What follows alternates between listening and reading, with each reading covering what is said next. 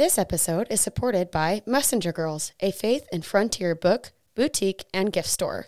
Go to www.messenger-girls.com and use promo code IGST10 for 10% off your order today. Once again, that's messenger-girls.com and use promo code IGST10 for 10% off your order.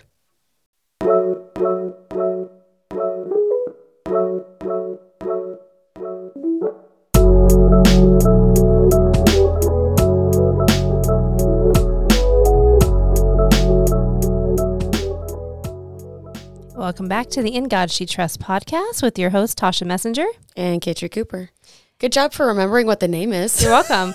I was listening to the last episode the last time, and I had to laugh because I totally forgot that we had blundered a little bit at the beginning. Yeah. And so intros and like there's this lull and the laughter and it made me, I had to laugh. I was laughing out loud because I was like, oh yeah, we kind of like botched that whole introduction last week. So I was like, what is our name again? Who are we? I don't know. But thank you for listening. And I would just like to encourage, you don't have to, of course, but I would encourage you to rate and review. Tasha's like, I will force you. Rate and review this podcast. We do appreciate the feedback. Be nice, please. Don't be nasty. Nice reviews. No, like even if you have like, corrections, or you like have some criticism, it's welcomed. Yeah. But like, don't be a jerk about it. You know sure. what I mean? But we can only get better with, some feedback, and we would appreciate some feedback. So, it's funny because, my mom has given us some feedback. Pray tell. And she's great. And she makes really, like really good comments. And she's like, and now I'm going to tell it, and I'm going to totally tell myself. She said, you say like way too much. You need to cut that out. I was like, okay. So now it's in my head. Oh, I've caught myself though. I've had to just nails on a chalkboard when I'm like, how many times am I going to say, in about a 30-second period? You're going to say it 5 times? Great. Next week you did 6. You are amazing. Yeah. Yeah. It's just those little personal ticks, I guess. Yeah. And then she also go ahead. It's so funny because I interrupted you, and she says, you interrupt Tasha too much. And I'm like, oh no. And so I did it, and I caught it. I'm like, oh no. So I'm sorry for interrupting you. Oh gosh, no. It's a friendly dynamic. It doesn't matter. It's just casual conversation. So don't. Yeah. I'm not trying to. I did it again. No. You're good. It's good. It's all good. I have to have the upper hand. No, I'm just kidding. So anyways, but it was good. And, she listened to the first one, and she said, you need to have more addresses for your verses. I'm like, I caught that before you did, Mama. That's already in the works. But. Oh, I'm the worst about that one though. I'm like, hard. Oh yeah, you remember, in the Bible where it says this and this and this, or you'll paraphrase, and it's like, you don't have nothing to back it up if people are trying to. And so we do apologize. We're going to try to be better about that. Yeah. So like we have notes. We have nerds. And we're nerds. Nerds for notes. I am for sure.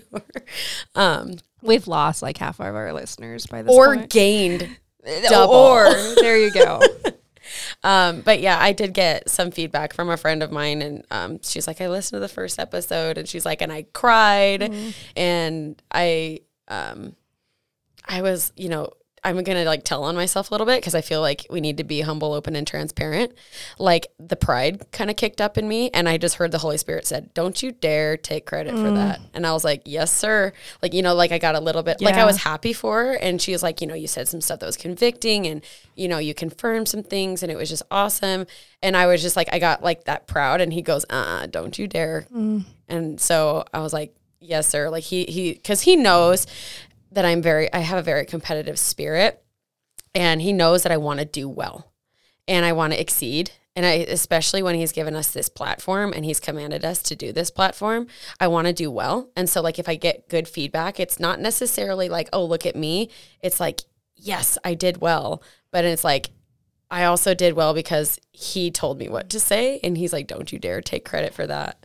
I was actually listening to an interview from Strand Smith. He's real big in the NFR circuit. And he was doing this interview, and it was kind of cute because his wife, they've kind of got this cute history, but she was the one actually doing the interview with him, and they were just giggly and super cute, but she was asking him, things, and he was just, as he always has been, give all the glory to God. And what he was speaking in his response was very wise and very faithful. And I was like, man, that was a really good interview. But what caught my attention was that I had kind of read a follow-up article to that interview, and they had talked to him about a few other things and that interview. What was it like, interviewing your wife, interviewing you and whatnot. And he said, after I listened to that again, he said, I was just amazed at the words that the Holy Spirit gave me to speak. And so even he was like not necessarily aware of it in the moment, but when he was pulled out of it and he listened to it again, he recognized, like, that's not of me. Yeah. That wasn't of me. That was the Spirit speaking through me. Yeah. I actually had that almost same experience because, like, I listened to our podcasts over again, especially after they come out. And I was listening to the one we did, I think it was episode 2 or 3. And I was like, I don't remember saying that. I've done that too. I don't remember saying that. And I don't even remember editing it. And I was like, I don't remember saying that, but okay. But yeah, because sometimes, like, I don't know why, but sometimes, like, when the episodes come out, something like weird snafus can happen. So I kind of listened to it for that, but I was like, interesting. Yeah. But yeah, it's interesting. So good testament to it. We've got a doozy of a topic today. Yeah, and it's kind of funny that this is the topic today. It's always hilarious how the Holy Spirit works because we're talking about praying for our enemies. And it's just, just so happens that both of us last night in combined Holy Spirit fashion, brought some people up in your head about this subject, and same thing with me last night, brought somebody up in my head about this whole thing. And I actually asked Tasha, I was like, if you're still angry about a situation, does that mean that you haven't, like, forgiven? And I don't, because I'm really trying to work on the forgiveness aspect towards this person, especially because the betrayal is so heavy. And betrayal never comes from your enemies. It always comes from the people you least expected. But I'm just like, I don't know if, because I can still get angry because of this person, if, like, the forgiveness hasn't set in, but it's like a daily, I'm going to pray for them. Right. I'm going to try to forgive them. And it reminded me of the movie The Shack. I love that.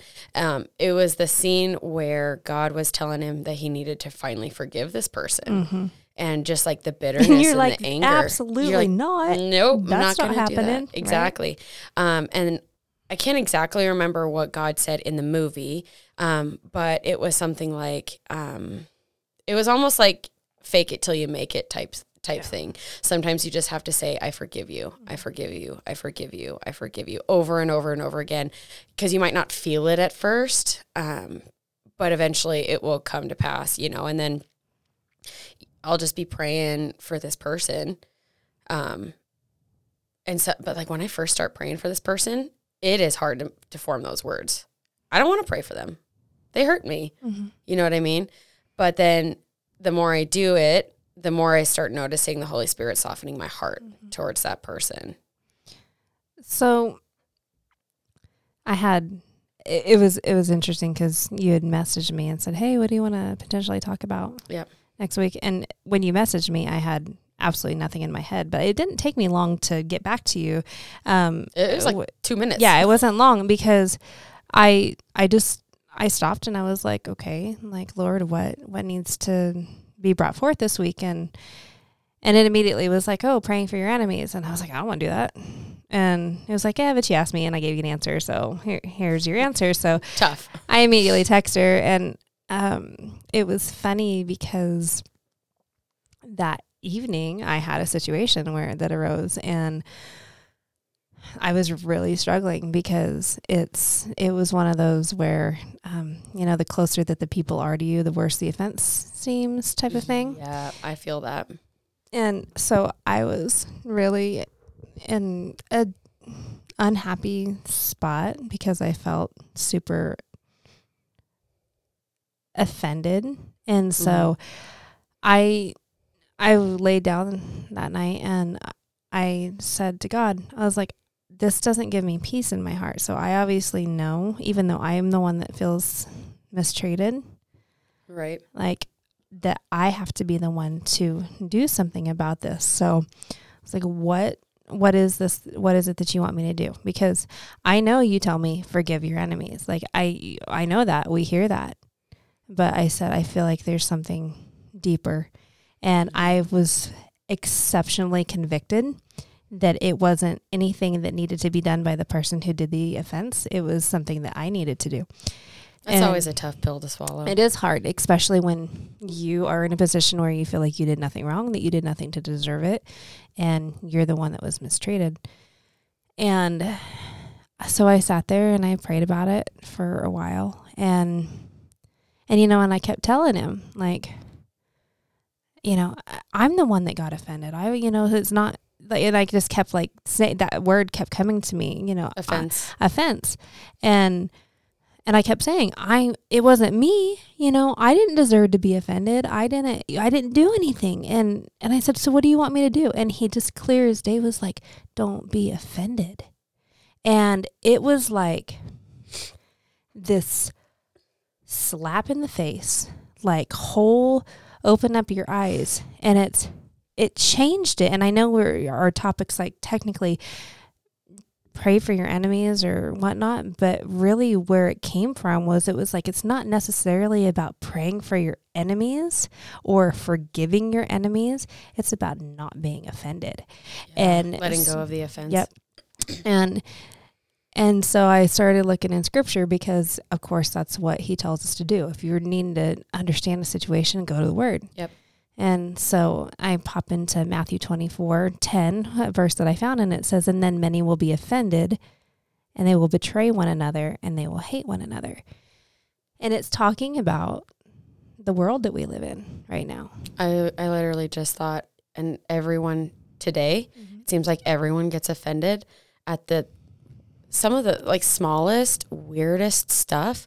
There's always something to be offended about. Yep. Or something that would have not offended people back in, when I was a kid growing up in the 90s is now offensive now. And I'm floored because I'm like, I thought that was just common sense that everyone knew, but you're mad about it. Mm-hmm.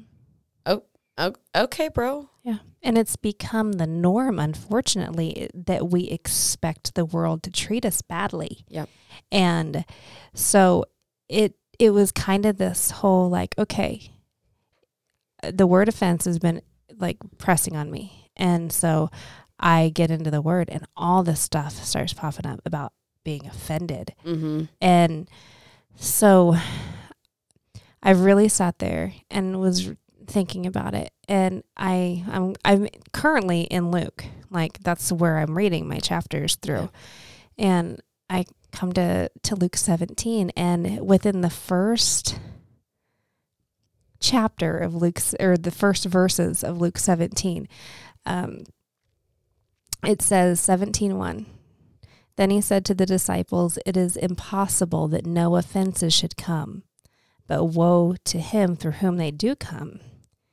So I'm like, okay, God says, regardless of how high your faith is, you're going to get offended. That's just a given. Yeah. We're going to be offended. And so I sat on it for a little bit, and I was like, okay, it's impossible that no offense. Okay, I get that. So I'm going to be offended. I'm going to prepare myself for that. And then we get down to Luke 17:5, and I've read this chapter so many times, but I guess it's a little before 17:5. It's right after 17. So it's 17:3. Take heed to yourselves. If your brother sins against you, rebuke him. And if he repents, forgive him. And then it goes on to hear this verse that we hear all the time and we say all the time, right? And if he sins against you 7 times in a day and 7 times in a day returns to you saying, I repent, you shall forgive him. Okay. So we hear that all the time. Yep. And we say, we do. We've said it in this podcast, 7 times 7. You know, that's just the thing. Like among Christians, if you say 7 times 7, you immediately know what is being referred to. Yeah, or 70 times 7. 70 times 7. Yep. And so it wasn't until, though, I read the next verse, and it says, and then the apostles said to the Lord, increase our faith. The apostles have been going out and doing miraculous things in the Lord. They have believed in him. They have done amazing things for him. They have showed all the faith in the world, or else they wouldn't be able to be doing all of these things. Right. But it's until the Lord tells them to forgive their enemies that they ask him, increase my faith. Because it's hard. It's super hard. And I stepped back out of that and I had to laugh because I was just like, it's hard. Like, I mean, there's no other way to say it. The apostles, they've already been doing these just, I mean, following the Lord of Lords. And they're like, you want me to forgive? Well, you're going to have to increase my faith for that one, you know? And so I did have to laugh at that. But it all just goes back to the offense. And I was listening to this podcast and, we all know John and Lisa Bevere's name, but they have their son Addison, and I've been slowly following him because he's pretty wise in a lot of things. Yeah. And one thing that he said the other day that I read was, pride is the ultimate grace blocker. Ooh, and yes. It hit. Yeah. It hit hard. And because so much of unforgiveness is stubbornness and pride, it's really, really tough. And that's where when I was going to bed last night, I was praying, and like what we were talking about, this kind of like thing that Kitri and I both had come up, and I said, Lord, I was like, is there somebody in my life that I'm holding offense to? And this was outside the situation that had happened, which I'll get back to, but I said, is there somebody in my life that I'm holding on to offense? Because if so, then I need to let it go, because I had just heard this other thing, and it was like talking about gold and how the impurities, like if you have like a 14 karat, that means it's 14% gold. I'm really bad about this. I think it's like 14 parts. 14 parts, you're good. Of the 24, because I think gold is 20, like a pure gold is 24. So anything that's 14 is only 14 parts of the 24. Yeah. That's right. That's right. Thank you. And it was just saying that like when they melt it down, when they put it under the fire, then all the impurities come to the surface. Okay, I'm sorry. Did we have the same week? Because you're saying surprised by all this? And I literally have, last night when I was reading and doing my devotional, God was talking about pride and how pride comes before destruction. And I also was reading Psalm 51, which is the Psalm for restoration. And it's like seeking forgiveness from God, you know, and it says, you know, God, create a clean heart in me and renew a steadfast spirit within me. And, you know, he's talking about like, don't turn your face away from my sins, blot out all of my guilt, like show me. It's funny you said Psalm 51. That's the exact verse that made me go to the Lord in prayer. It was the no way. Yep, the exact verse that made me say, Lord, if there's somebody that is not, my heart's not pure about somebody, bring it to the surface. I'm flabbergasted. Flabbergasted. I don't know where that Southern accent came from. That wasn't Southern. And I don't know what it was. It was something I made up. And then I was like, he was having me bounce around to certain things as well, but like then I caught some stuff in Luke too. Yeah. I'm sorry. I apologize for interrupting. You're not interrupting. And then I literally earlier this week, it was about the gold, and breaking it down. And like what's left is like the impurities, and like you can mix them back in and it's still going to be impure. That's exactly what it was. Yeah. What were you listening to something, or was it a verse? No, I was listening to somebody speak, and he was talking about how angry he had been, and he didn't understand because he'd been very faithful, and he said that the Lord brought him, to a point when, because he was an engineer, and he said he knew all. Are you listening to the same thing? Yes. Yeah. So that's hilarious. But what day did you listen to? Like, I don't know, Tuesday. What is it? Yeah, Tuesday or what is it today? Today, Friday? Today's Friday. It was Wednesday. Okay, I listened to it on Tuesday. Okay, well, you beat me too. But I'm glad you know what I'm talking about, because it was the parts of the gold, and he was talking about how he was out there and he was looking at his wedding ring, and right? Yep. Okay. Yep. And so he was like, so funny.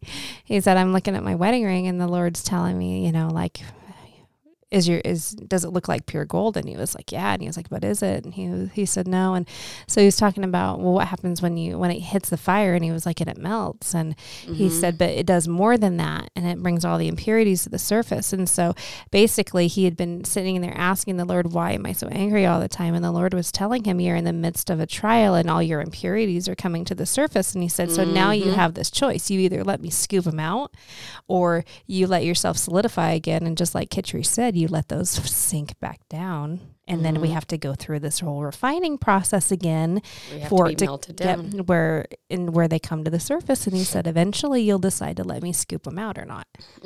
So I thought that was a really good example, but it really is very good to show that no one but you can ever get you out of the will of God.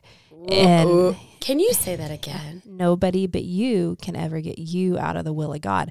Yes, ma'am. And it is so true. And I have been struggling. I shouldn't say struggling, but my daughter is pretty sensitive, and she had this is so ridiculous, like absolutely ridiculous. But this boy in first grade had a crush on her, and she had a crush on him. And then my son comes home, and he's like, so-and-so broke up with you. And I'm like, I started to laugh, and because she was like kind of hurt, and I was like, Ireland. I was like, you guys, like, it's not dating. It's not like I'm trying to have this conversation with her. And and my son says it again, so-and-so, and he was kind of teasing her about it, which made me stop. I pulled him into the other room, and I was like, you need to knock it off. And he was like, what? I'm just telling her because, she doesn't believe me. And I said, do you think that it feels good for you to repeatedly tell her that somebody doesn't want her? And like the look on his face, because he had a 6-year-old brain, he hadn't thought about that. But that was what it was. And I had to break that down for him. It's like constant rejection. And she was like being, tough. I don't care. Like, it doesn't matter, whatever. But, when I said that to him, he changed his attitude real quick, and he went back to her, and he was like, he was being good big brother at that point. He was like, so-and-so, he's a mess. He's always getting in trouble in school. He was like, you don't want to have a crush on him anyways. And so he was like trying to kind of redeem himself and a little bit, but she was kind of bothered by it. And then this kid proceeds to come up to her on the playground yesterday. And granted, these are kindergarten and first graders, right? This first grader comes up to my daughter, and he says, hey, I just want to let you know that I did in fact break up with you because I heard you had 2 boyfriends. And right? I'm sorry, I'm trying not to laugh.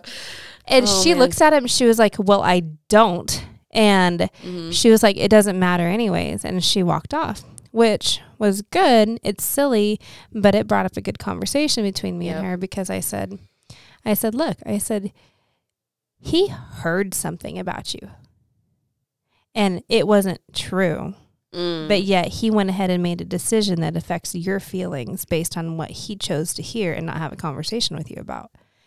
And I said, so one, it's a good thing that he quote unquote broke up with you. Yeah. But I said, what anybody says to you or how anybody makes you feel, I said, does it matter? She goes, no.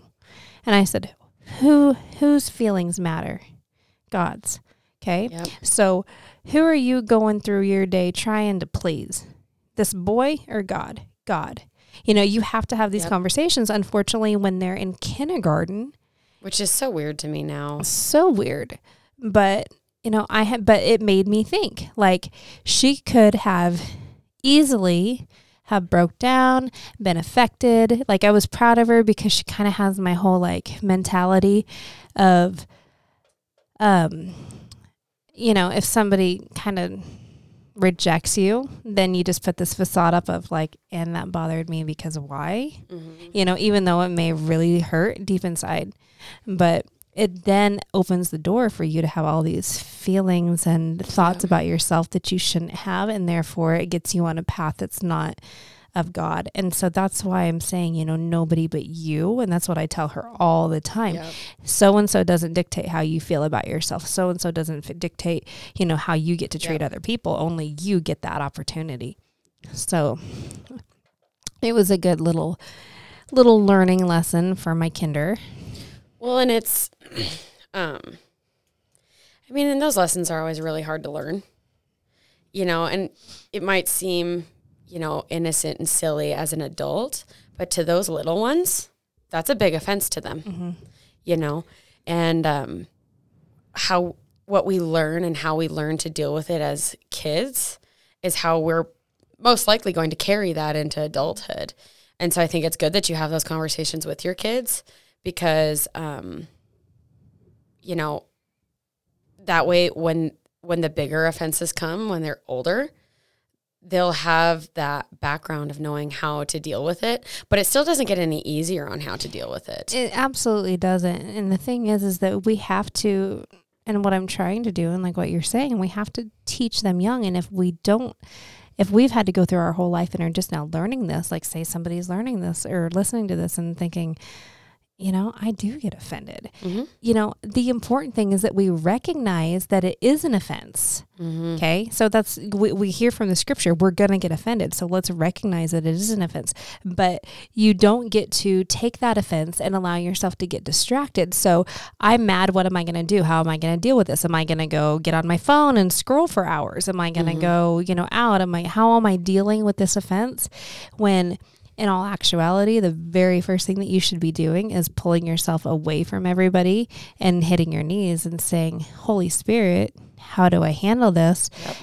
Clean my heart out of this, bring it to the surface. Let me know why I'm offended and help me to release that. One way that I learned how to deal with stuff growing up, neither of my parents ever cried growing up. They never really, I saw them crying. I think I've seen my dad cry twice.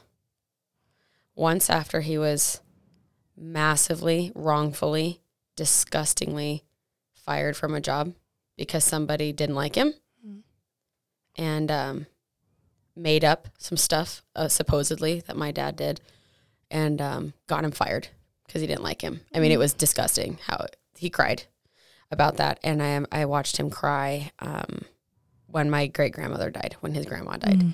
Those are the only two times I can remember ever seeing my dad cry. I've seen my mom cry maybe a couple times. I think she cried when she had a tumor. I think that's when I saw her cry, when she had a tumor. But how they were taught, and I'm not dissing on my parents, but how they were taught, especially my mom, because my mom was raised from a military dad, was you don't cry, you suck it up, you push it down, bottle it up. You build a wall. Build a wall, make yourself, you have to be strong all the time, and you deal with it. And I also just want to say this, we have to give grace to our older generations because they did not have the mental help that we do now. Because back then when they went to therapy, it was like, oh, you're going to see a shrink. You're a crazy person. It had a really bad stigma on it. And they were raised with the good old boy type mentality. Right. And so I rarely saw my parents cry. So I didn't cry that much. And I still have a problem with it. and I've been very open, that I've gone to therapy for certain things. And like my therapist was like, you need to cry. Like you need to cry. And like anytime I would start to cry in my therapy sessions, he figured it out very quickly. I would immediately start to suppress it.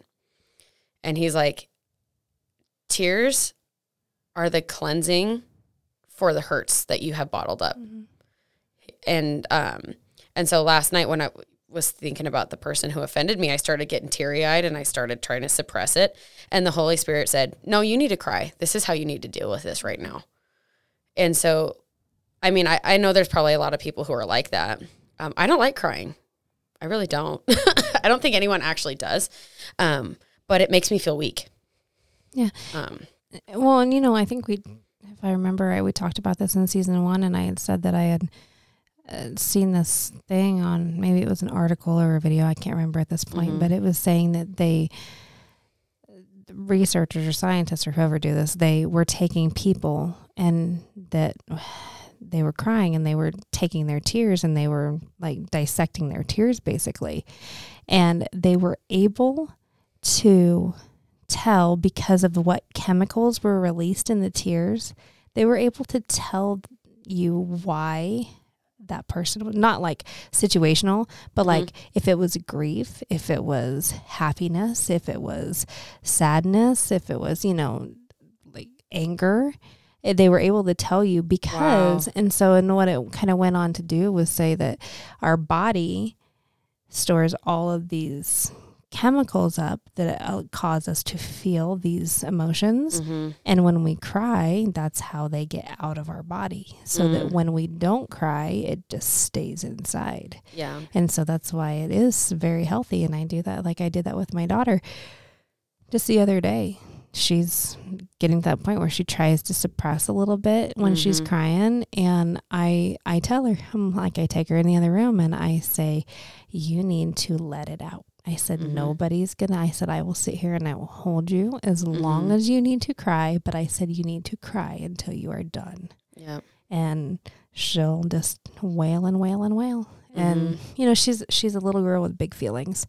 Yeah. And so there's specific things that she, legit, it's not just, like my stuffy fell down the stairs. It's not that type of stuff. Mm-hmm.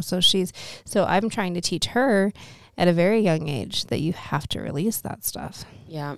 And it's good that you allowed yourself to as well. One,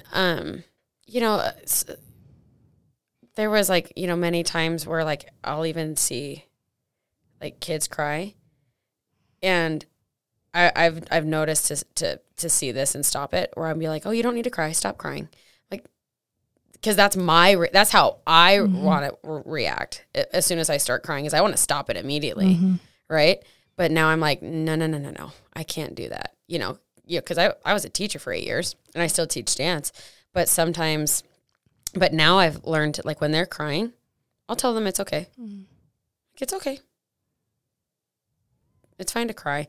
But it's funny how I still have to tell myself that.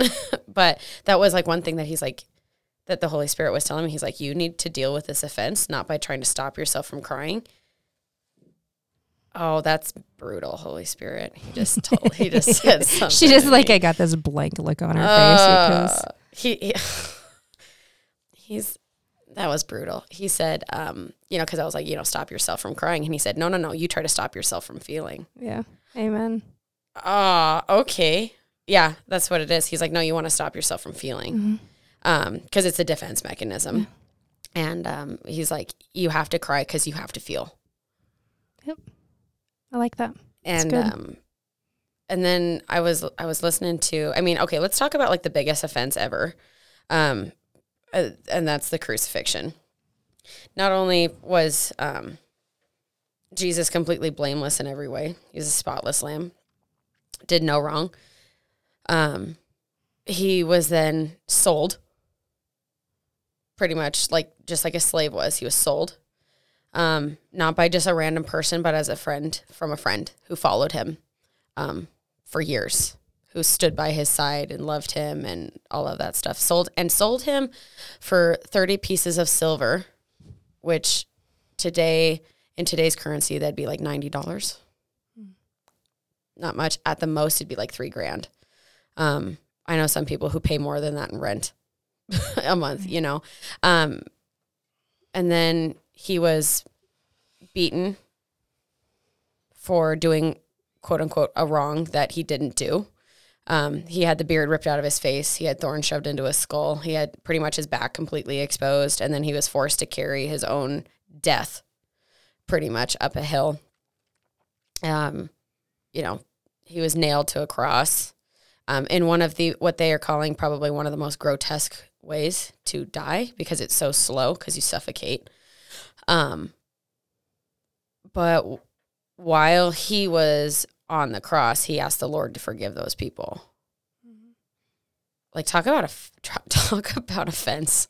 Well, you have to look at scripture. Why did he do that? And in Colossians, it tells us, it says, set your sights on things above. And not on things in this world. Yeah. And he is the prime example of that. Like, it wasn't about what was being done to him by whom. It was knowing that, you know, what the will of the Father was. If you look in scripture, he's right before he gets arrested, he's praying, if there's any other way for this to happen, take it. Please let it happen, Lord. Like, take this cup from me. I mean, we can't be led by our feelings, because our feelings are very deceptive. No, that's not the right word. Deceiving. That's what I want. Our feelings are very deceiving. Jesus knew what he was facing, and he was terrified.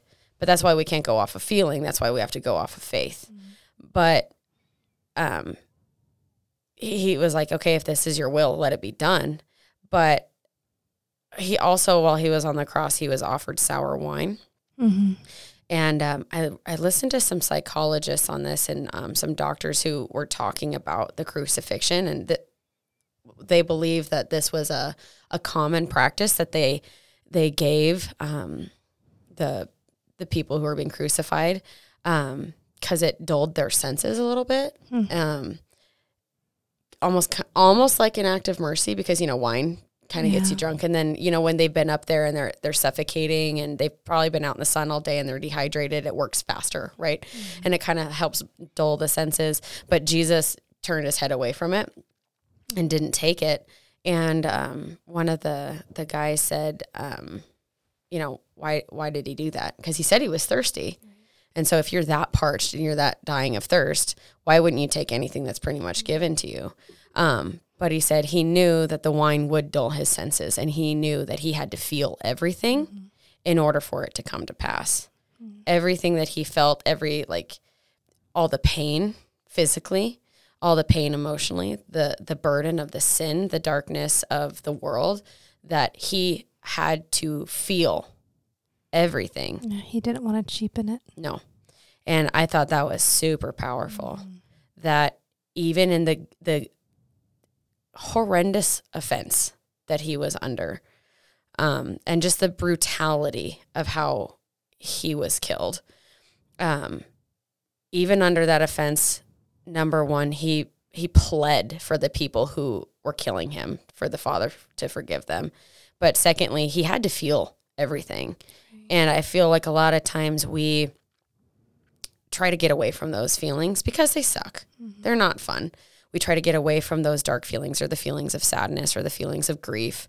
And, you know, I said this in the one we talked about where we say, watch your mouth, our Watch Your Mouth episode, where I said, please stop teaching your kids that sticks and stones may break my bones, but words will never hurt me. That was a huge thing that everyone my age, when we were growing up as kids, was taught. I mean, my teacher said that. I mean, everyone said that.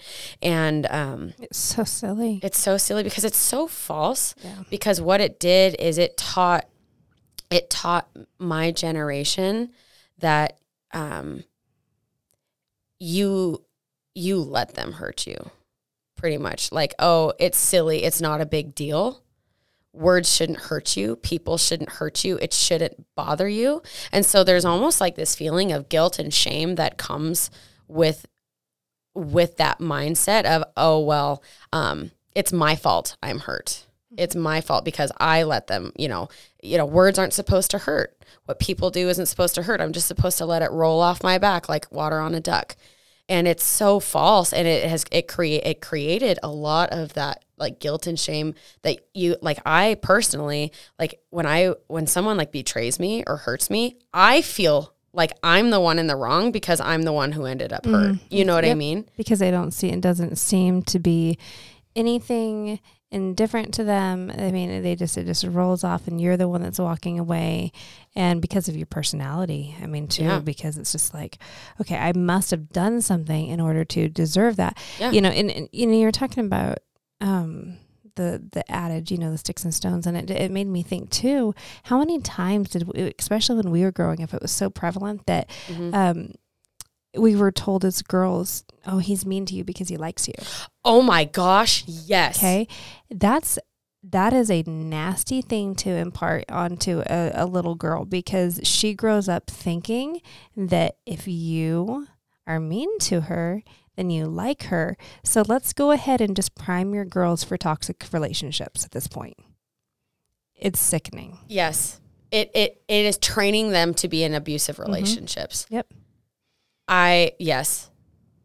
1000% yes. Where's my applause button? What was it? Nope, no. That's not it. That's definitely not it. There we go. Yes. Okay, there it is. It's the yellow one. But label them. Yeah, I need to. But it's so true. Oh, he's just doing that because he likes you. No. Because I remembered thinking that when I was 17. Oh, he's just doing this to me because he secretly loves me and he just doesn't know how to show his emotions. And I got into so many abusive relationships because of that. And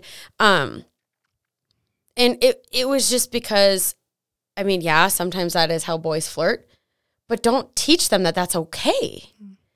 I heard the other day, and when I was kind of looking into this, the offense is a lack of perspective.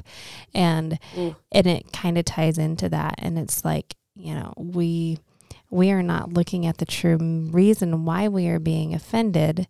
We need to always pull ourselves out of it and say, show me not why they did this to me, but why I'm being offended by it. Like what?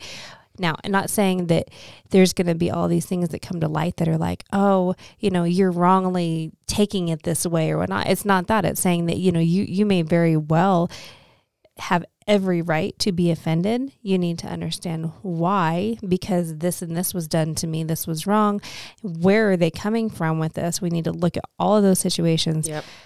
Not trying to justify behavior or anything, but we go back to forgiveness. And I know we've heard this before, but they say to forgive is to set a prisoner free, only to realize that the prisoner is yourself. Yep. Amen. And you hang on to so much of that. And it is not the offender's responsibility to make you feel better. And that was the big thing that when I was right after, I had said, I was immediately after I told Kitchery, oh, let's do praying for your enemies or forgiving your enemies. And then something had happened that night and I was praying about it. And that was the big thing that I came away with, is that it is not their responsibility to come to you and make you feel better. That is solely on you. Only you get to make that decision to not be offended and hurt by what that has happened. Or to work through your feelings, take them to God, set them before Him, and let Him comfort you and have Him show you how you can heal from it. So like what the Holy Spirit just told me, He's like, yeah, you didn't want to, you didn't want to cry. You didn't actually want to feel. Right. But we have to. Mm-hmm. But it is through those weaknesses that we are made strong through His strength. Yeah. And, but then, right after He'll heal you, He will ask you, He won't ask you. He'll, I think, commands us. He'll command you to pray for them. Yeah. And it's not necessarily to do like good things for them, to give them a hug, to say hi in the grocery store. He's asking you to seek for their best interest. Mm-hmm. And sometimes that is a very bitter pill to swallow. But that's what God did for us. Because what you're saying, what he did on the cross, that he didn't sit there and attack his accusers or anything. That is, of course, he is our example in everything. So when we look at faith, let's look at that example. And what did he do? What did he say? Lord, forgive them, for they know not what they do. Yep. He is showing us in that instance that forgiveness is the ultimate act of faith. And that is what we have to pull from that. And it's not giving in. It's not being walked over. It's not allowing ourselves to be manipulated or mistreated, any of that. That's not what it's about. We're not sitting here saying roll over. Be a doormat. Be a doormat. Let others talk to you about that or treat you like that. It's about you and your actions. We read in 1 Peter, it's 1 Peter 1 verses 6 and 7. It says, "In this you greatly rejoice, though now for a little while, if need be, you have been grieved by various trials." So, right there he says, it's okay if for a little while it grieves you. Yep. He's not telling us to not grieve. Yeah, to not be hurt by it, to not be offended by it. He's like, you're going to get offended. We said that at the very beginning of this episode. You're going to get offended, and it's okay. It's okay if you're grieved by it, but it says for a little while, you have been grieved by various trials. But then it says that the genuineness of your faith, being much more precious than gold that perishes, though it is tested by fire, may be found to praise, honor, and glory at the revelation of Jesus Christ. I love how it says our faith is tested by fire. Mm-hmm. It's just what you were talking about a couple episodes ago. Everything's fire. And he's still doing it. Everything is fire. Because fire, it can destroy, but it also is how God cleanses us. Sometimes forest rangers will purposely set fire to a forest because there's so much foliage and trees that are dead and dying. Nothing can grow. Yep. And so they set fire to the forest because it kills what is already dead, or what's going to be dead, what is sucking or keeping life from growing. And then there are some species of trees that only out of intense heat and fire do they release their seeds for new growth. That's interesting. And so sometimes they plan these fires, but it's the exact same way why we are cleansed with fire and why God uses fire, or like that refining of silver, right? Where you have to be melted down and the impurities have to be pulled out, because it's just like that, the forest fire. What is dead needs to be taken out. What is dead in you has to be burned out, not just cut down, but the roots are still left. It has to be completely destroyed and removed, because it is sucking the life out of something that could potentially grow to be better. I love that. And I thought, and that was just something that the Holy Spirit brought to my head. And it sucks being in the fire. And a lot of times, the offenses that other people bring is a part of that fire. And that is also a part of my people pleasing thing that's being burned out of me, is like, okay, you're going to work through this offense because this person is angry at you and has betrayed you. You haven't done anything wrong. And for me, that's hard because I want people to like me and love me and all that other stuff. But he's like, nope, that's not going to happen. But you need to learn how to deal with it because it's going to become more prevalent. I love what you just said there about how they are part of the fire that's going to refine you. And it immediately made me think of Joseph and his brothers. Oh, yes. That is such... We all know that story. His brother sold him into slavery, and then he came to rule over him. And, Joseph was kind of a little punk when he was growing up. I mean, honestly, when you look at scripture, he was kind of cocky, and the Lord gave me a dream that I'm going to be your king one day, and was kind of boastful. Yeah, you've got what was it, 10 10 older brothers. I think, yeah, because there's the tribes of Judah. So 10 older brothers, and you're like the youngest and your daddy's favorite. And, you know, they've been struggling with you from the get-go, getting all these pretty clothes and all these things. And so you have this dream about, you know, that God gives you, and you go and you tell your brothers, you're going to bow down and worship me. Okay. Like, that's a little, come on, use your brain, dude.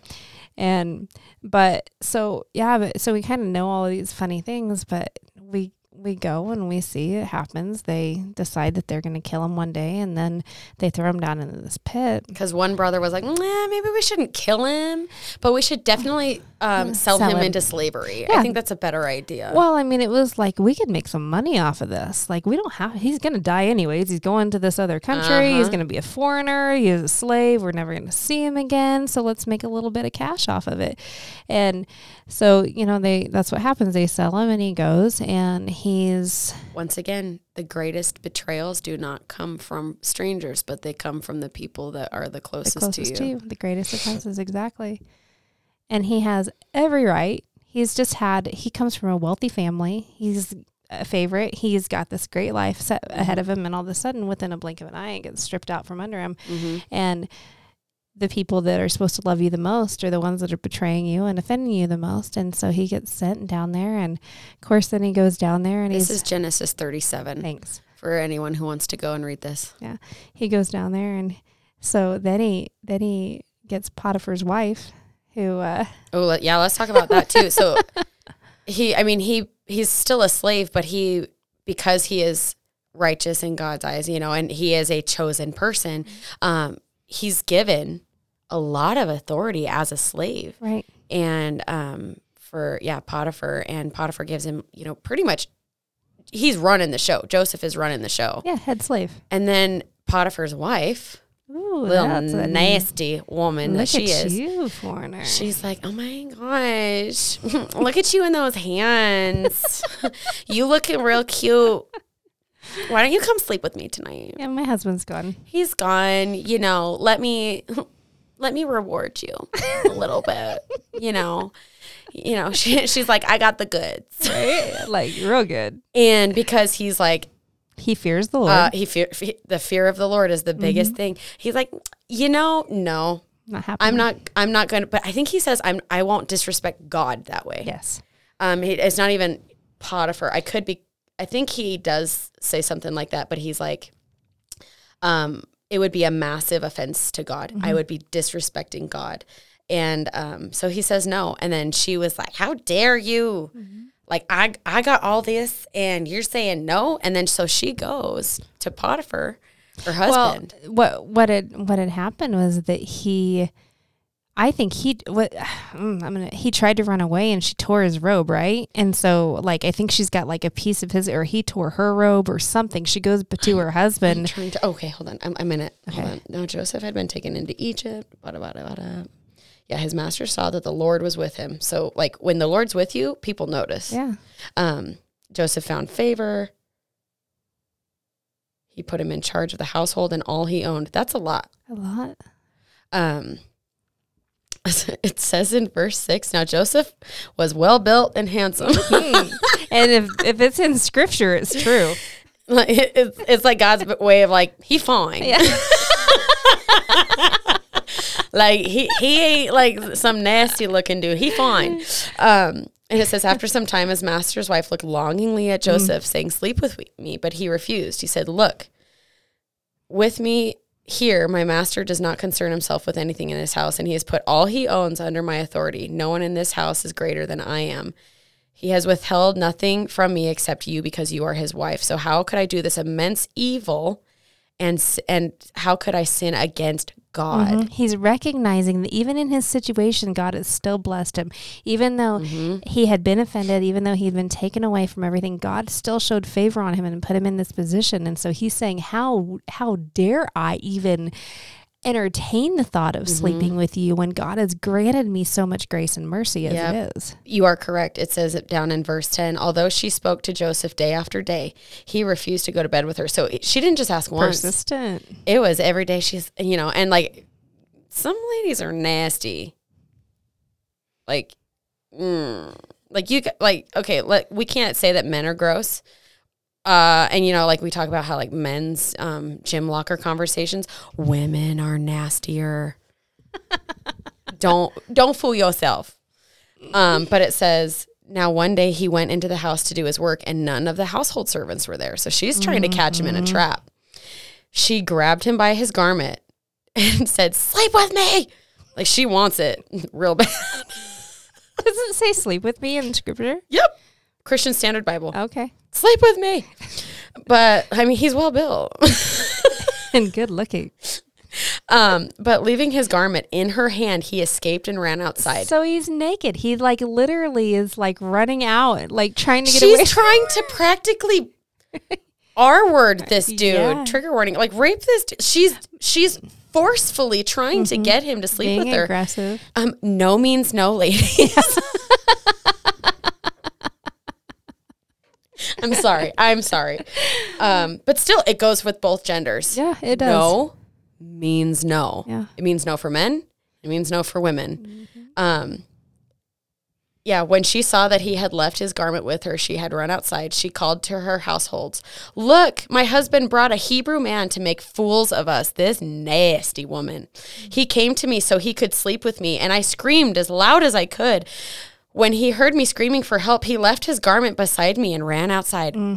Ooh, talk about offense. Yeah, exactly. When like the very person that like did the offense to you turns it around and makes you the bad guy.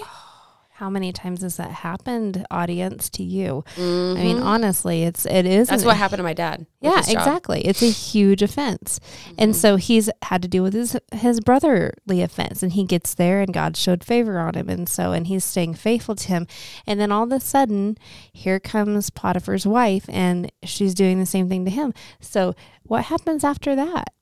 Well, he gets thrown into prison because Potiphar's like, I did this all for you and you did this to my wife. Yep. But he was thrown in prison. But it says in verse 21, but the Lord was with Joseph. The Lord was still with Joseph and extended kindness to him. He granted him favor with the prison warden. The warden put all the prisoners who were in prison under Joseph's authority. So once again, God is granting him authority and he is blessing him. Even in his offense, God is still with him and building him up. And you have to think, okay, this isn't like our prison cells today where he gets square meals and exercise and TV and all that stuff. He's put down in these dungeon, basically. They're typically underground, and there's lack of fresh air. A lot of times they give you enough provision just to keep you alive because it's too easy to die. Food's gross. There's insects. Like you don't have a toilet. Yeah, and that's because a lot of times they'd put them in like shackle, like they put the little things over their legs or something, and they're chained. So like if you're sitting there all day, if you have to go to the bathroom, well, basically you're just sitting in your own filth. And 10 years, because the Lord because the Lord was with him, the Lord made everything that he did successful. After this, mine doesn't necessarily say. I wanted to say, and I'm gonna say, don't take me at this, but just my brain is telling me that it was a long time. It was like 10 years that he was down there living in this. Now, the important thing that I do remember very clearly and vividly was that it says that he stayed true to God in all of this, that he stayed faithful. Now, he had every right to be ticked off at God, to be ultimately like the ultimate offense of everything, his situation, where he had been, where he had come from, who betrayed him, all these people that he felt like loved him and trusted. Yeah. He trusted. And he's down there. And then God, this is the funny thing about this story, is that his dreams are kind of ultimately what got him in trouble with his brothers. His dreams are. And 10 years later, here comes a baker and it was a baker and the Pharaoh. No, it wasn't the Pharaoh. It was who was down in the cell with him. It was the two people that had the dreams that were in prison with him. Cupbearer and a baker. Okay, a cupbearer, that's right. Yep. And so he gets these two other servants of the Lord that have been probably, who knows, maybe Potiphar. Yeah, who knows? Who knows? But she's like, oh, I like your bread. But yeah, and then they're like, oh, I have this dream, and he interprets their dreams, and it's correct. And once again, but then it says 2 years later, right? But real quick, like, do you think that he hesitated? Like, that's me. Like, I'm like, if the dreams are what got me in this mess, like, he had every right to be like, I'm not saying a word. Well, he's probably like, you know what? I'm already a slave, and I'm already behind bars. What worse can happen? Right? I guess that's you know what I mean. But because he interpreted them correctly, like the Pharaoh was like, this dude is different. Yeah, but it took 2 more years, because what had happened was it was the baker. I think that one of them, the dream was telling him that you're going to be executed, and the other one was saying you're going to be set free. And it came to pass that the one that he said you're going to die died, and then the one that got to go back up and back and got restored to his place, he says, "Remember me." Yeah, Joseph said, "Remember me," and he didn't. Right. 2 years. He sat 2 more years in prison. And once again, then the Pharaoh has a dream, and the Pharaoh's like, oh, hey, remember that bro who did that for you? Can you bring him? And once again, he was... Well, the baker or the cupbearer, whichever one, he says, I have sinned, because he was supposed to go up and tell 2 years ago, tell a Pharaoh. Yep.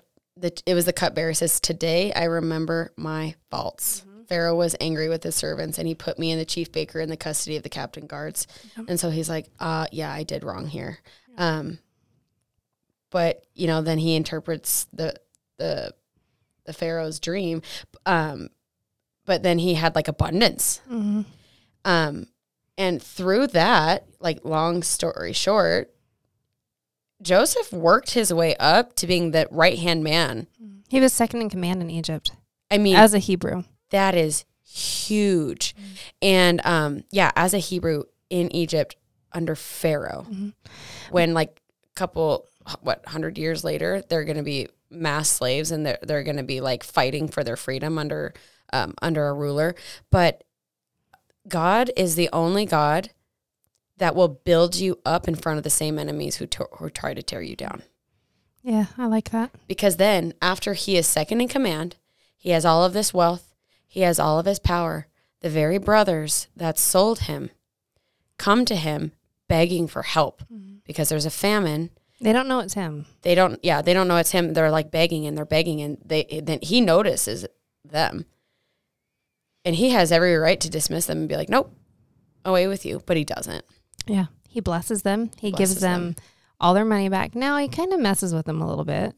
But yeah. He could have done worse, but it wasn't to get revenge. Like, that wasn't the motive. It wasn't to get revenge. It was to ultimately like show God's mercy and grace. And he told him, he was like, I had every right, but this is what I choose to do. Every right in the world's eyes. Yeah. In the world's eyes. Exactly. And it's not like God doesn't know the world we live in. God knows that we live in an evil world. He knows that people sin. He knows that people make mistakes. What he doesn't do is tell people to treat other people wrong. There's nowhere in the Bible. Don't argue with me about the eye for an eye, a tooth for the tooth. We'll talk about that some other time. But that's not what it's. That's one verse compared to like a ton that I have written down. You have written down that says to pray for your enemies and to bless them. And that verse gets taken out of context so much. But he does not tell us anywhere in the Bible to treat people evil because of the way that they do. He knows that that's going to happen. And God knows. Here's the amazing thing about God. We've talked about free will this last couple of episodes. God knows what people are going to do before they do it. So what he does is he uses what he knows people are going to do to execute his plan for their lives. God knew what Joseph's brothers were going to do. God knew what Potiphar's wife was going to do. He knew what you were going to do too. I mean, it's not like you're going to be completely blameless all the way through. Exactly. We're still sinful. But a friend sent me a TikTok video the other day, and it was the guy's like, I'm going to give you the best, most offensive thing you'll hear today, but it's like, it'll bring you peace. He's like, when God gives you something to do, or like when he like gives you his will, or like if he gives you a, like a plan, like, like a call to do something, he has already factored in your stupidity. Yes. And I was like, yep. I love that. He's like, That's he's already factored in. Yep. Super every mistake reassuring. you are ever going to do. Yep. He's already factored in your stupidity. Yep. He has already factored in everyone else's stupidity. He already knows. Because, like, okay, like, let's be real. Don't get offended. But people are, like, we can be really stupid. Mm-hmm. I have been very stupid. I was just going to say I've had some really stupid moments this week. And, and just looking back, I'm like, yeah, that was real dumb. But Isaiah 54 talks about how God protects us from our enemies. Mm. Like, yes, he says, like, pray for them. Isaiah 54:13 through 15, I think. It says, then all your children will be taught by the Lord, and their prosperity will be great, and you will be established on a foundation of righteousness. You will be far from oppression. You will certainly not be afraid. So is he saying you're not going to be afraid? You will be far from terror. It will certainly not come near you. If anyone attacks you, it is not from me. Mm-hmm. That is a huge one. A lot of people are like, why is God doing this? I've asked that question. God, why are you doing this? It is not from me. Whoever attacks you will fall before you. Yep. Look, I have created the craftsman who blows on the charcoal fire and produces a weapon suitable for its task. I have created the destroyer to cause havoc. No weapon formed against you will succeed, and you will refute any accusation raised against you in court. This is the heritage of the Lord's servants, and their vindication is from me. That's so beautiful. Like, it's so just like, oh, God, you love me so much. It's so amazing. And all we have to do, I mean, it's just like Joseph. Everything was taken away from him. Everything. He had nothing left. He had absolutely nothing. He probably didn't even have full capacity of like his like movements for many years. Yep. They stripped everything from him except for his ability to think and pray. Yep. And that is what got him through. You can be stripped of everything, but the one thing that no one can ever take away from you is God. Yep. And it's just like we are never alone. We have the Holy Spirit in us. Mm-hmm. We are never alone. We always have open communication to God, and we just have to. He could have very easily sat there for 12 years for the sake of it. If that's, I feel like it was 10 before the 2, but he could have very well sat there and never once thought about God, talked to God, prayed to God. Yep. He could have cursed God. He could have just written him off. He could have just sat there and let his mental state go. Yeah. But he stayed true to the Lord. And it says, you will be far from oppression. You won't be afraid. You'll be far from terror. He's not saying you're never going to have oppression. Right. Never going to have terror. And it's not even meaning like, oh, it's going to be far from you. You're not going to have to deal with it. But in the midst of oppression and like the weird stuff that's going on around you, you won't have to be afraid. And it says, no weapon formed against you will succeed. It means he's saying you're going to have weapons that are going to try to come against you. Mm-hmm. Satan is sharpening his axe, but no weapon formed against you is going to succeed against you because he is the one who will vindicate us. He's not saying no weapon. He's saying these are going to come. And what is it? Psalm 23, yea, though I walk through the valley of the shadow of death, I will fear no evil, for the Lord is with me. And then it says, and you prepare a table for me in the presence of my enemies. Mm-hmm. So in the presence of the enemies, like I said earlier, God is the only one who will build you up in front of the very people who try to tear you down. Yeah. And it says, yea, though I walk. Mm-hmm. Not if. I'm walking through the valley of the shadow of death. He's not saying you're going to not ever go through it, but he's going to be with you the whole time. But it says, I will fear no evil because God is with me. Mm-hmm. There's no reason to be afraid when offenses come or when betrayal comes. You're going to walk through the valley of the shadow of death, not just one time in your life, but multiple times.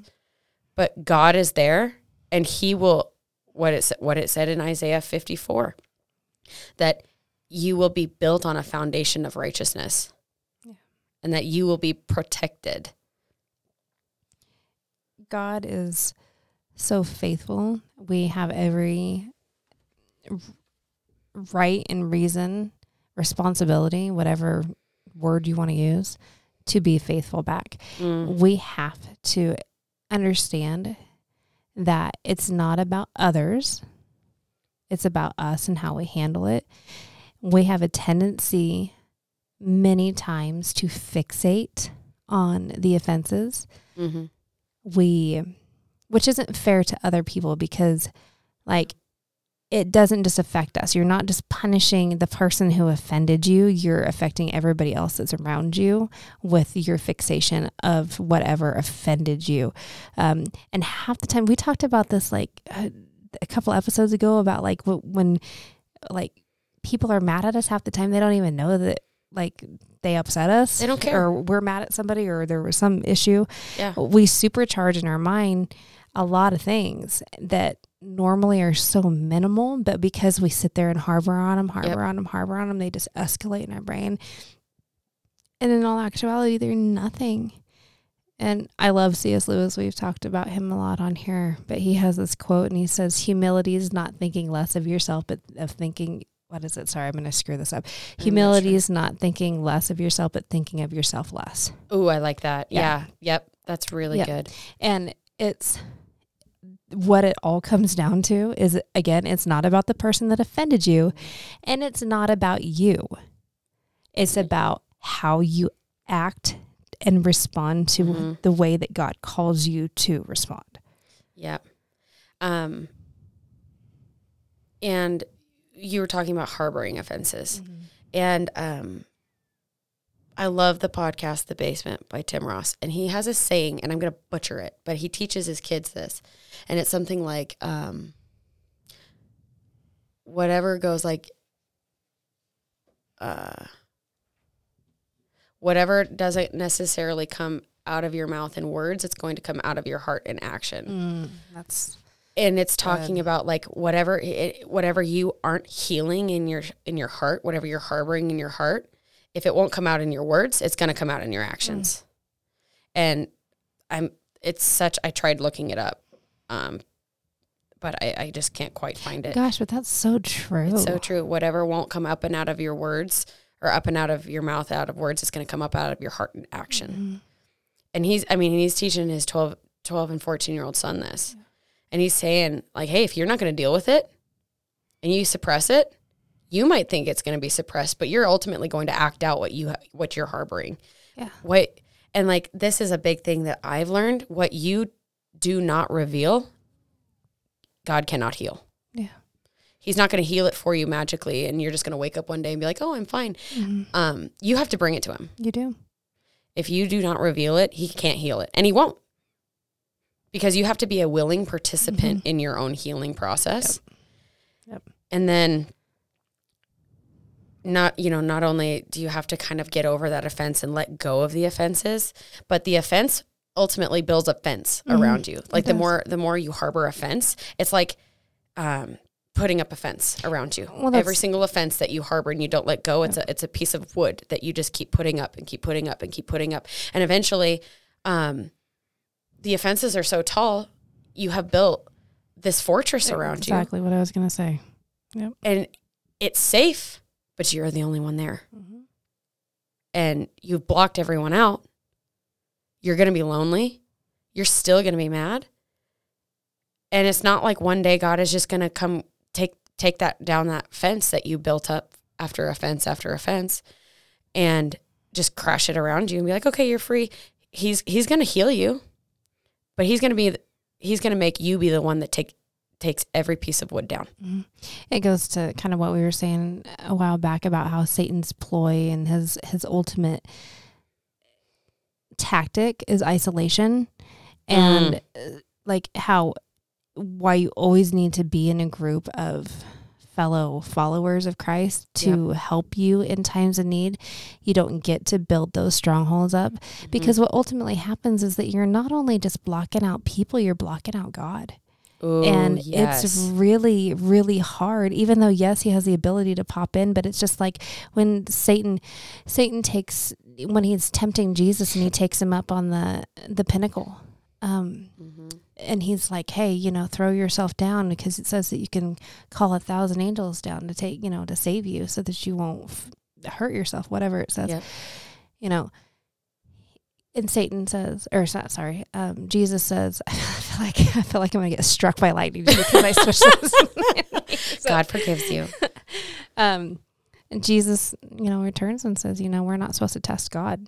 And so when we put those strongholds up, God can absolutely go in there and save you, but he's not going to do that. It is not a test. It is not you putting yourself and saying, okay, I took away everything else. Now heal me, Lord. It's not that, because it's just as Kitri said, it is a will. It is what he wants you to do. He wants you to come to him, because he's never not come to us. He's always with us. But you have to be the one to come to him and say, hey, I need you.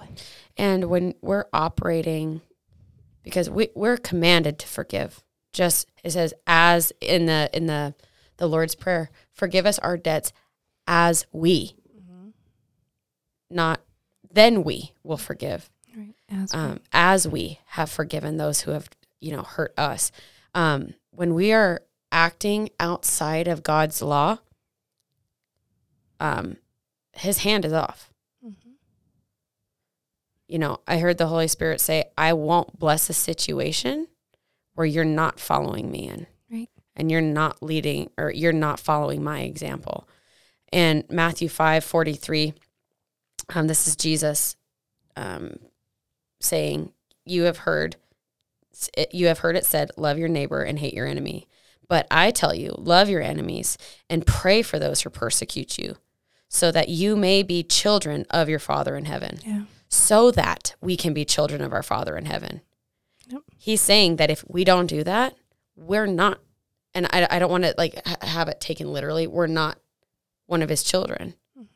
And I'm not saying that God is turning his back on us. Right. But it's so we may be children of our Father in heaven, for he causes the sun to rise on the evil and the good, and sends rain on the righteous and the unrighteous. And that was a huge thing for that audience. And it's still a huge thing for us now. He's telling us to do the opposite of what our flesh wants to do, because to us, it is easier to harbor hatred and offense towards people who have hurt us or offended us or betrayed us than it is to forgive. It's what's expected of us. And he knows it's hard, but I think that if we are operating in that spirit of offense and harboring that, we are cutting God's hand off. We are doing that. Yeah. It's not him. Because if we are supposed to be walking as believers and following his example, we are supposed to be being made into the images of Christ. When we are saved, it says when God looks at us, he doesn't see us and he doesn't see our sin, but he sees Jesus. And so if we are operating not how Christ would have, it's not God going, well, I'm just going to step back here until you get it right. He wants to give us those promises. He wants to give us those gifts. But when we are operating out of disobedience, we are the ones who is cutting his hand off for those promises and for those, for being built up in righteousness. And it's very hard. It's super uncomfortable to get yourself humble enough, even in your own person, to take yourself before God and say, hey, and this is, those knowns, and this kind of goes back to the beginning when we were talking about how good the Lord popped people into our head. When I sat there this week and I said, Lord, because I had just heard that impurities thing, and I was like, okay, Lord, bring forth any impurities that are in me and scoop them out, make them known to me so that I can get rid of them, so that I don't shove them back down. Make known to me offenses that I am harboring, that I am aware of and that I am unaware of. Do I want all of that baggage to come up? No. It was really hard to pray that, because I don't want to rethink about things. And that's exactly, I told Kitri when we got together today, I said, I woke up at 2:00 this morning and I had a name pop into my head, and I immediately knew because of the name that popped into my head, and it was somebody that I haven't spoken to in, I want to say, close to 12 years, who at one point in my life was exceptionally close to me and hurt me considerably. Yeah. But I let it go and we went our ways, and it was family. Yeah. That's the hardest thing, right? When family hurts you. And I never in my whole like conscious list of people where I was like, okay, I know that I probably need to let this go. I need to let this go from this person. Even like this little minuscule things were popping up for this person. Oh, well, this person kind of hurt my feelings that day, type of hurt thing. And I was thinking all these things. In that whole conversation and prayer of my consciousness, never once did this person come into play. Because I had basically like wrote them out of my life. Buried it. Yep. And 2 a.m. name pops into my head. And I struggled because I was like, got it. But what do I do with it now? Mm-hmm. I don't know how to get a hold of this person. I don't know if I want to get a hold of this person. Like, I feel like, because I had that conversation, I was like, I feel like I could just let it go and not like have communication and just be like, like I'm going to release that. I feel like that's a great possibility and something that I feel very capable of in my walk now. Mm-hmm. But I still kind of have that little twinge of, but are you doing what I really want you to do to help that person? What I'm calling you to do? Yeah. Or are you doing what's comfortable? Yeah. And so it's something that I'm going to have to keep praying on until I feel like a very strong answer. And how do I handle this situation? I think what he's wanting to do possibly is he's wanting you to deal with it first and get you to a place where you can forgive and let it go on your own. But I think he's going to get you to a place where you can try to reach out and say, hey, I forgive you for this. Mm-hmm. And it's tough because if they haven't made any changes and the personality, that they're not going to be receptive, they're not going to be kind, that they're going to try to turn the situation on you. Yep. And so it's those things where it's a continual, like, okay, well, if this happens, am I going to be offended by the words that they say? The tricky thing in this situation is that I don't have any anger with it anymore. Like, that's the thing. Yeah. Like, it's like I'm so just complacent with the situation. Like, I know it happened. I know how it made me feel. I know how it hurt me for several years, just deep, but I don't hold on to any of those, those feelings. And I think that everybody's different. It's just like you said, in the beginning, you've got anger towards a specific person. So how do you deal with that? But I think it can bring itself to a front in so many different ways for different people, whether it be like, yes, I have anger towards this, or no, I've just completely shoved it under the rug. It's not saying that one gets dealt with and the other one doesn't, because to each of us, they're offenses. Yep. So we have to deal with them how the Lord wants us individually to deal with them. And he'll have us all deal with things differently than another person. Like how he's going to have me deal with my thing is going to be probably way different than he deals with yours, because, like if you're a parent, that sometimes you can't talk to one kid how you talk to another, or you have to go to one kid in a different way. But I wanted to bring up Romans 12, 14 through, maybe 21. It says, bless those who persecute you. Bless and do not curse. Rejoice with those who rejoice. Weep with those who weep. Live in harmony with one another. Do not be proud. It goes back to that pride thing. Do not be proud. Instead, associate with the humble.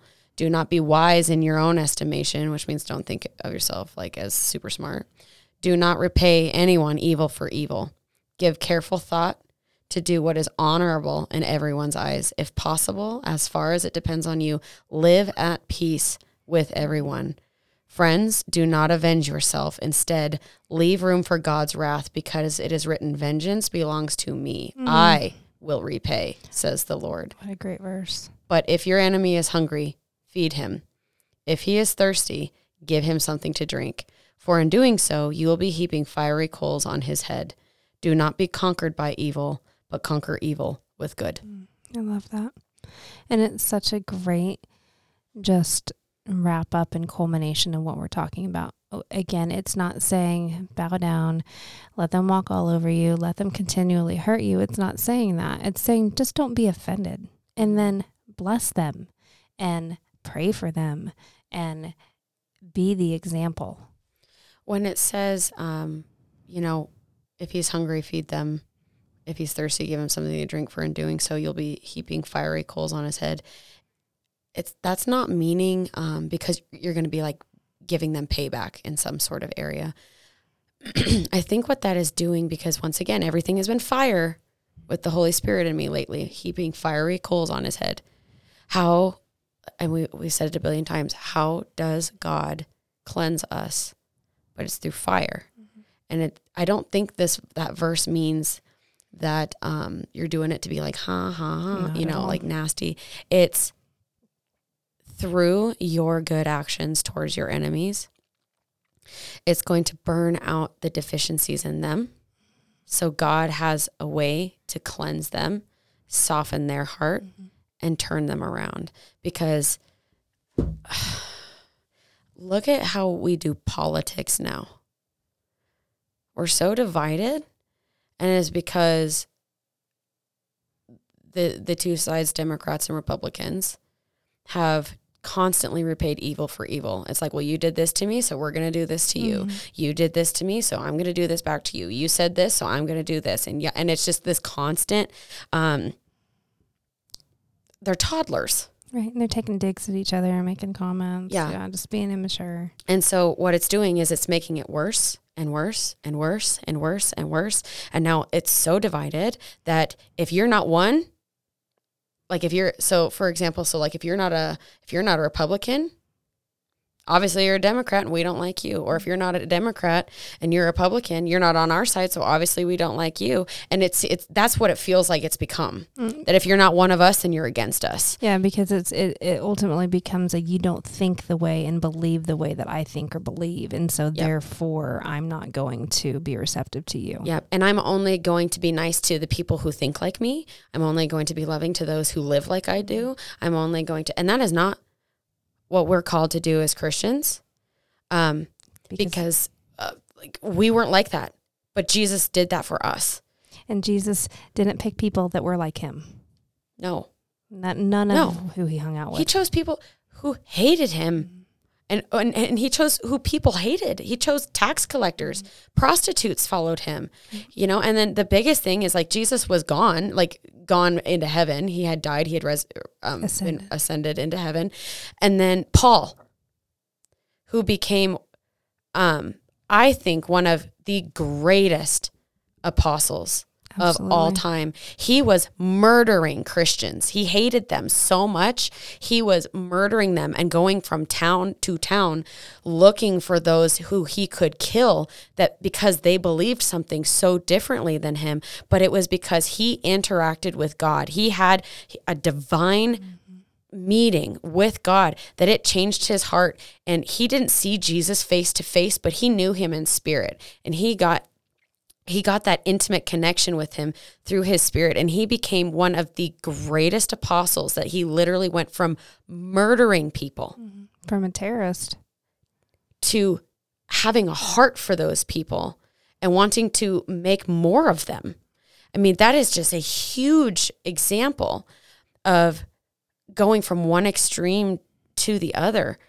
But if we are so set in our ways, and we only want to just be around the people who make us comfortable, we're living outside of obedience once again, because we are called to love those who don't think like us, who don't act like us, who don't see things the way that we're seen. And if you're a Christian, you're going to be hated. You're going to be persecuted. Get used to it. Jesus was. Yeah, and the trials come, the closer that you come to God, the more that you try to do for God. So don't expect that it's going to be this just poppy fields and, rainbow type of thing. But it's better to live inside the obedience of God than to be disobedient. It is better to be humble than to be humbled. Because I've been humbled by God. It's not fun. Right. It sucks, but it brings us around. But if we're just going to be like, well, I'm just not going to, show them love because they did this to me or whatever. And I've lived that because it's easier to do that, but it's selfish. It is greater to show love to a person by telling them the truth and trying to open their eyes to things than to let them live as a blind person. and then have them seek the repercussions later. Give people a chance. Yeah. And just as a recap, I mean, all it is, the scripture says we're going to be offended. It says we can be offended for a little while. We can be grieved for a little while. But while we're grieving that offense for a little while, we're not supposed to be taking revenge. Kitcher gave that to us in scripture. God's going to be the judge. So we can allow ourselves. It's not like we immediately have to be like, ouch, that hurt my feelings, but I'm good. We can grieve that offense. Yeah. But we don't harbor on it. We get to sit, we get to pray on it, we get to release it, and we don't get to worry about that other person and what they did to us. We don't get to take that mentality. They did this to me. Mm-hmm. No, you allowed it to offend you, and now it's your call on your life to follow forth what the will of God is for your life, mm-hmm. and to handle it how he wants you to handle it. Yeah. And when it says, if your enemy is hungry, feed him, Jesus did that for you. Mm-hmm. When you're thirsty, give him water. Jesus did that for you. And it's funny how Jesus is associated with bread and water, because he is the bread of life. So not only does he feed our physical bodies and he provides for us that way, but he feeds us spiritually. And he is the living water. Mm-hmm. So not only does he just quench our thirst in the physical, but he quenches our thirst for peace and for that satisfaction. It says the peace of Christ transcends all understanding. What is Philippians 4:6-7 is, in everything go to God with prayer and petition and thanksgiving. Give your requests to God. And in doing so, the peace of Christ, which transcends all understanding, will guard your hearts and minds in Christ Jesus. And when he tells us to forgive others, or lest we not be forgived, I guess the biggest thing that I just had in my head right there was that how many times a day do we offend God? And he turns around and forgives us, and he doesn't take offense to us. He steps back and he says, hey, you're my offender, but I love you, and I'm going to be faithful to you regardless. I wish people could have seen my face when you said that. She was like, how many times a day do you offend God? And I literally, like, my eyes got big and I pursed my lips. I'm like, all the time. All the time we do.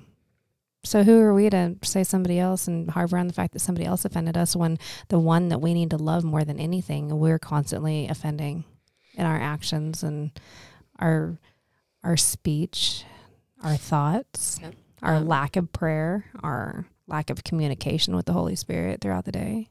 I think this is Jesus who just said this to me. But he said, do not ever forget where I brought you from. Don't get so high and mighty that you forget that I brought you out of the trenches as well. Yeah, we don't get to play lightly. No. Because I've had my face down in the dirt and the mud. And he's brought me out of that. And that's stuff that I did to myself.